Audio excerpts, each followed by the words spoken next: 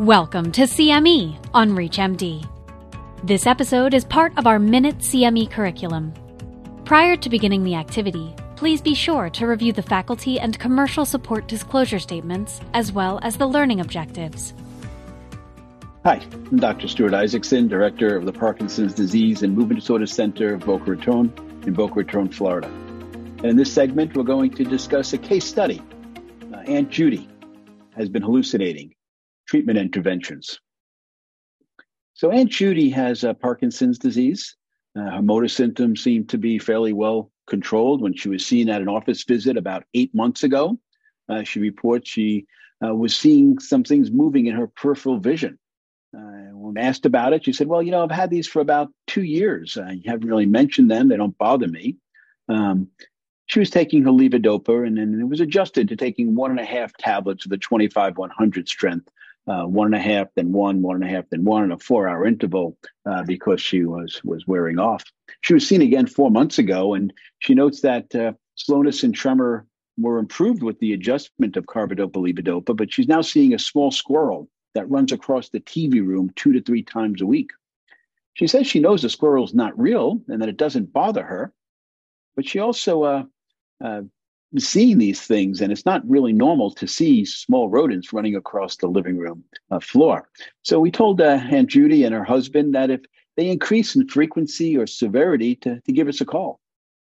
But like many times when we see our patients who begin to have these symptoms, even when they say they're not bothering them, we suggested perhaps lowering the levodopa a drop to 1.5, 1, lowering it by half a pill.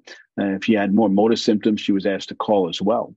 But it just highlights that we need to really address Parkinson's psychosis symptoms of illusions, false sense of presence or passage, hallucinations, and delusions by asking about frequency. Is it once a month, once a week, once a day, several times a day? The severity, the insight that's retained or lost, and the impact of these symptoms on daily life, on caregivers, and also on motor treatment, because it can really pose a therapeutic dilemma when we have to consider whether we have to adjust the motor medicines down when we usually want to raise them up to improve motor symptoms.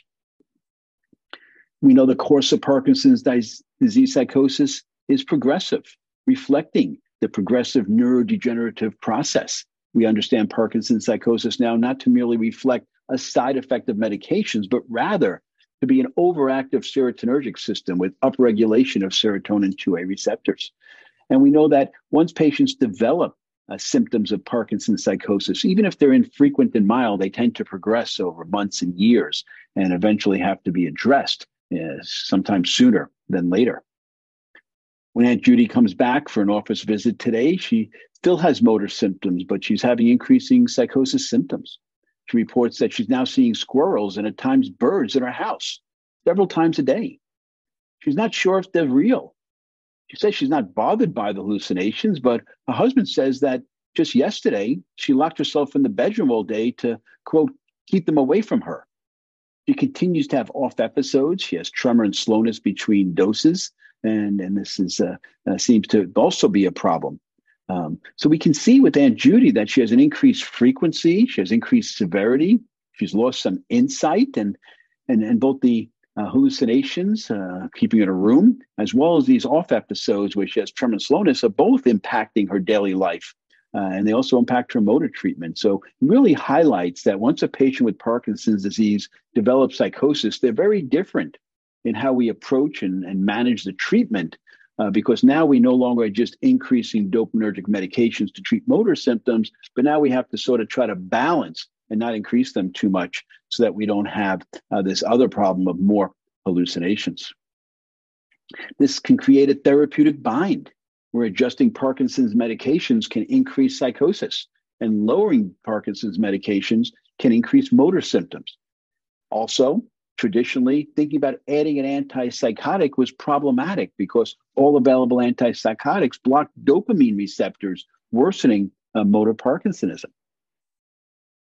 But with this understanding now that Parkinson's psychosis reflects serotonergic mechanisms, and the generation of serotonergic neurons and loss of serotonin leads to a reflexive upregulation of serotonin 2A receptors, this is progressive. It's sort of a fire burning in the brain. And then dopaminergic medications can add fuel to the fire, as can infections and other medications. So we have to think about Parkinson's psychosis in this neurochemical network type of way. When you have increased serotonergic activity in the visual cortex, you get visual hallucinations. But cortical increase in serotonergic activity can drive the mesolimbic dopamine pathway as well, leading to hallucinations and delusions.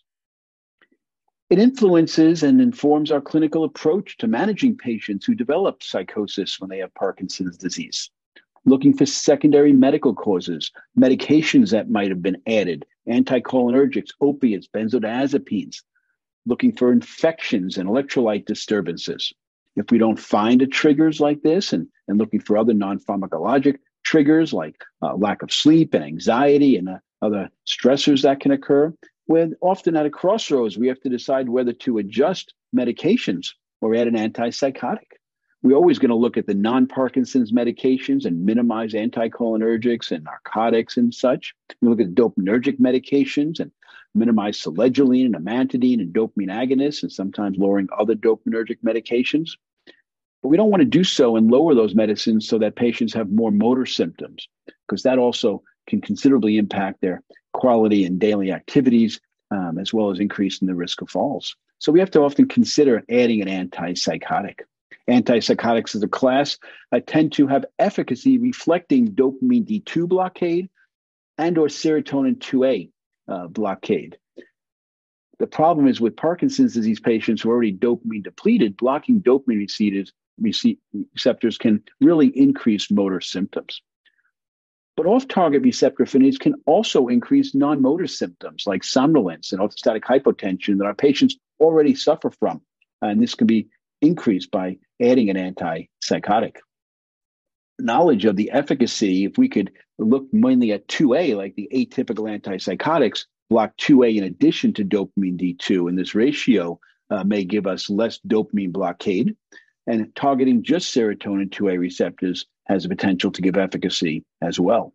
Indeed, pimavanserin, which was approved by the FDA, is the only approved FDA medication for Parkinson's psychosis, selectively blocks serotonin 2A receptors as an antagonist and inverse agonist with a little activity at serotonin 2C receptors, but no affinity for dopaminergic or other receptors that are present.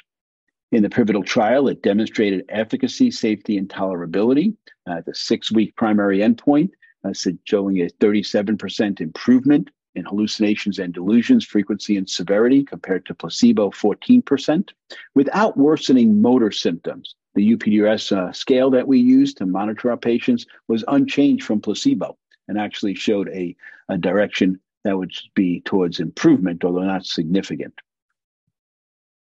So Aunt Judy was treated with pimavanserin. 34 milligrams was begun once a day, orally, with or without food. A family was told that if she noticed any change in her symptoms, an increase or decrease, any new symptoms, to give us a call. We scheduled a follow-up visit for 4 to 6 weeks when we're going to see efficacy. We maintain the dopaminergic carbidopa-levodopa dose stable right now, and hopefully if we can treat her Parkinson's psychosis, we'll be able to better optimize her motor treatment as well in the future. And hopefully Aunt Judy will have improvement and with demonstrated tolerability. So thank you for joining me to discuss this case study of Aunt Judy, and we'll see how she does in 4 to 6 weeks at her follow-up visit. Thanks.